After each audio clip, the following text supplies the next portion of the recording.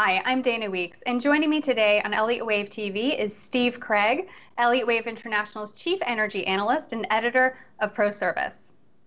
A market axiom is that a particular level is less important than the way the market gets to that level. We're approaching levels into a UTI that have not been seen since the spring of 2015. Is the signature of the current rally compared to the last one in 2015 similar, or is it different? That adage is particularly true from an Elliott perspective, where it's all about the wave structure, Dana. Important price levels or price objectives can be gleaned in a number of different ways. When several price objectives or wave relationships or even structural levels fall in a relatively tight cluster, you have a potential target zone for the move, which elevates the importance. It's when the wave structure can be counted as complete, proximate to target levels, that the relevance jumps exponentially. As for the 2015 advance, it was clearly corrective and preceded the final leg of the decline from roughly 112 down to $26 a barrel in early 2016. From there, we were forecasting another corrective advance, but at the next higher degree of trend. So a primary fourth wave versus an intermediate fourth.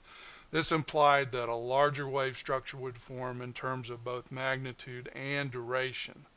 Now, it is impossible to know the exact form that a correction will take in advance, given the host of possibilities. Remember, of the 13 wave structures identified by R and Elliott, 9 are corrective. So while there are some similarities between the two rallies, there are important differences as well, which is to be expected. Let's take a look at Keystone Pipeline. It's back in the news, and specifically a partial closure connecting Canadian oil fields with the US.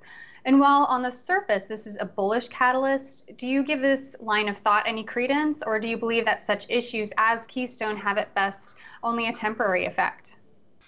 And don't forget about Thursday's OPEC meeting in Vienna, where an extension of this year's agreement to cut oil production by roughly 1.8 million barrels per day by member and non member countries will be front and center. Generally speaking, news often has a bullish or bearish slant, and while it's not unusual at all to see a strong market reaction, it's typically fleeting when reactions run counter to the larger price trend. I've seen it again and again, and while I would never use news as a forecasting input, it is important to understand the ebb and flow of the psychology behind it. While the reprieve from the 18-month range trade is welcome, do you believe crude has a lot higher to go?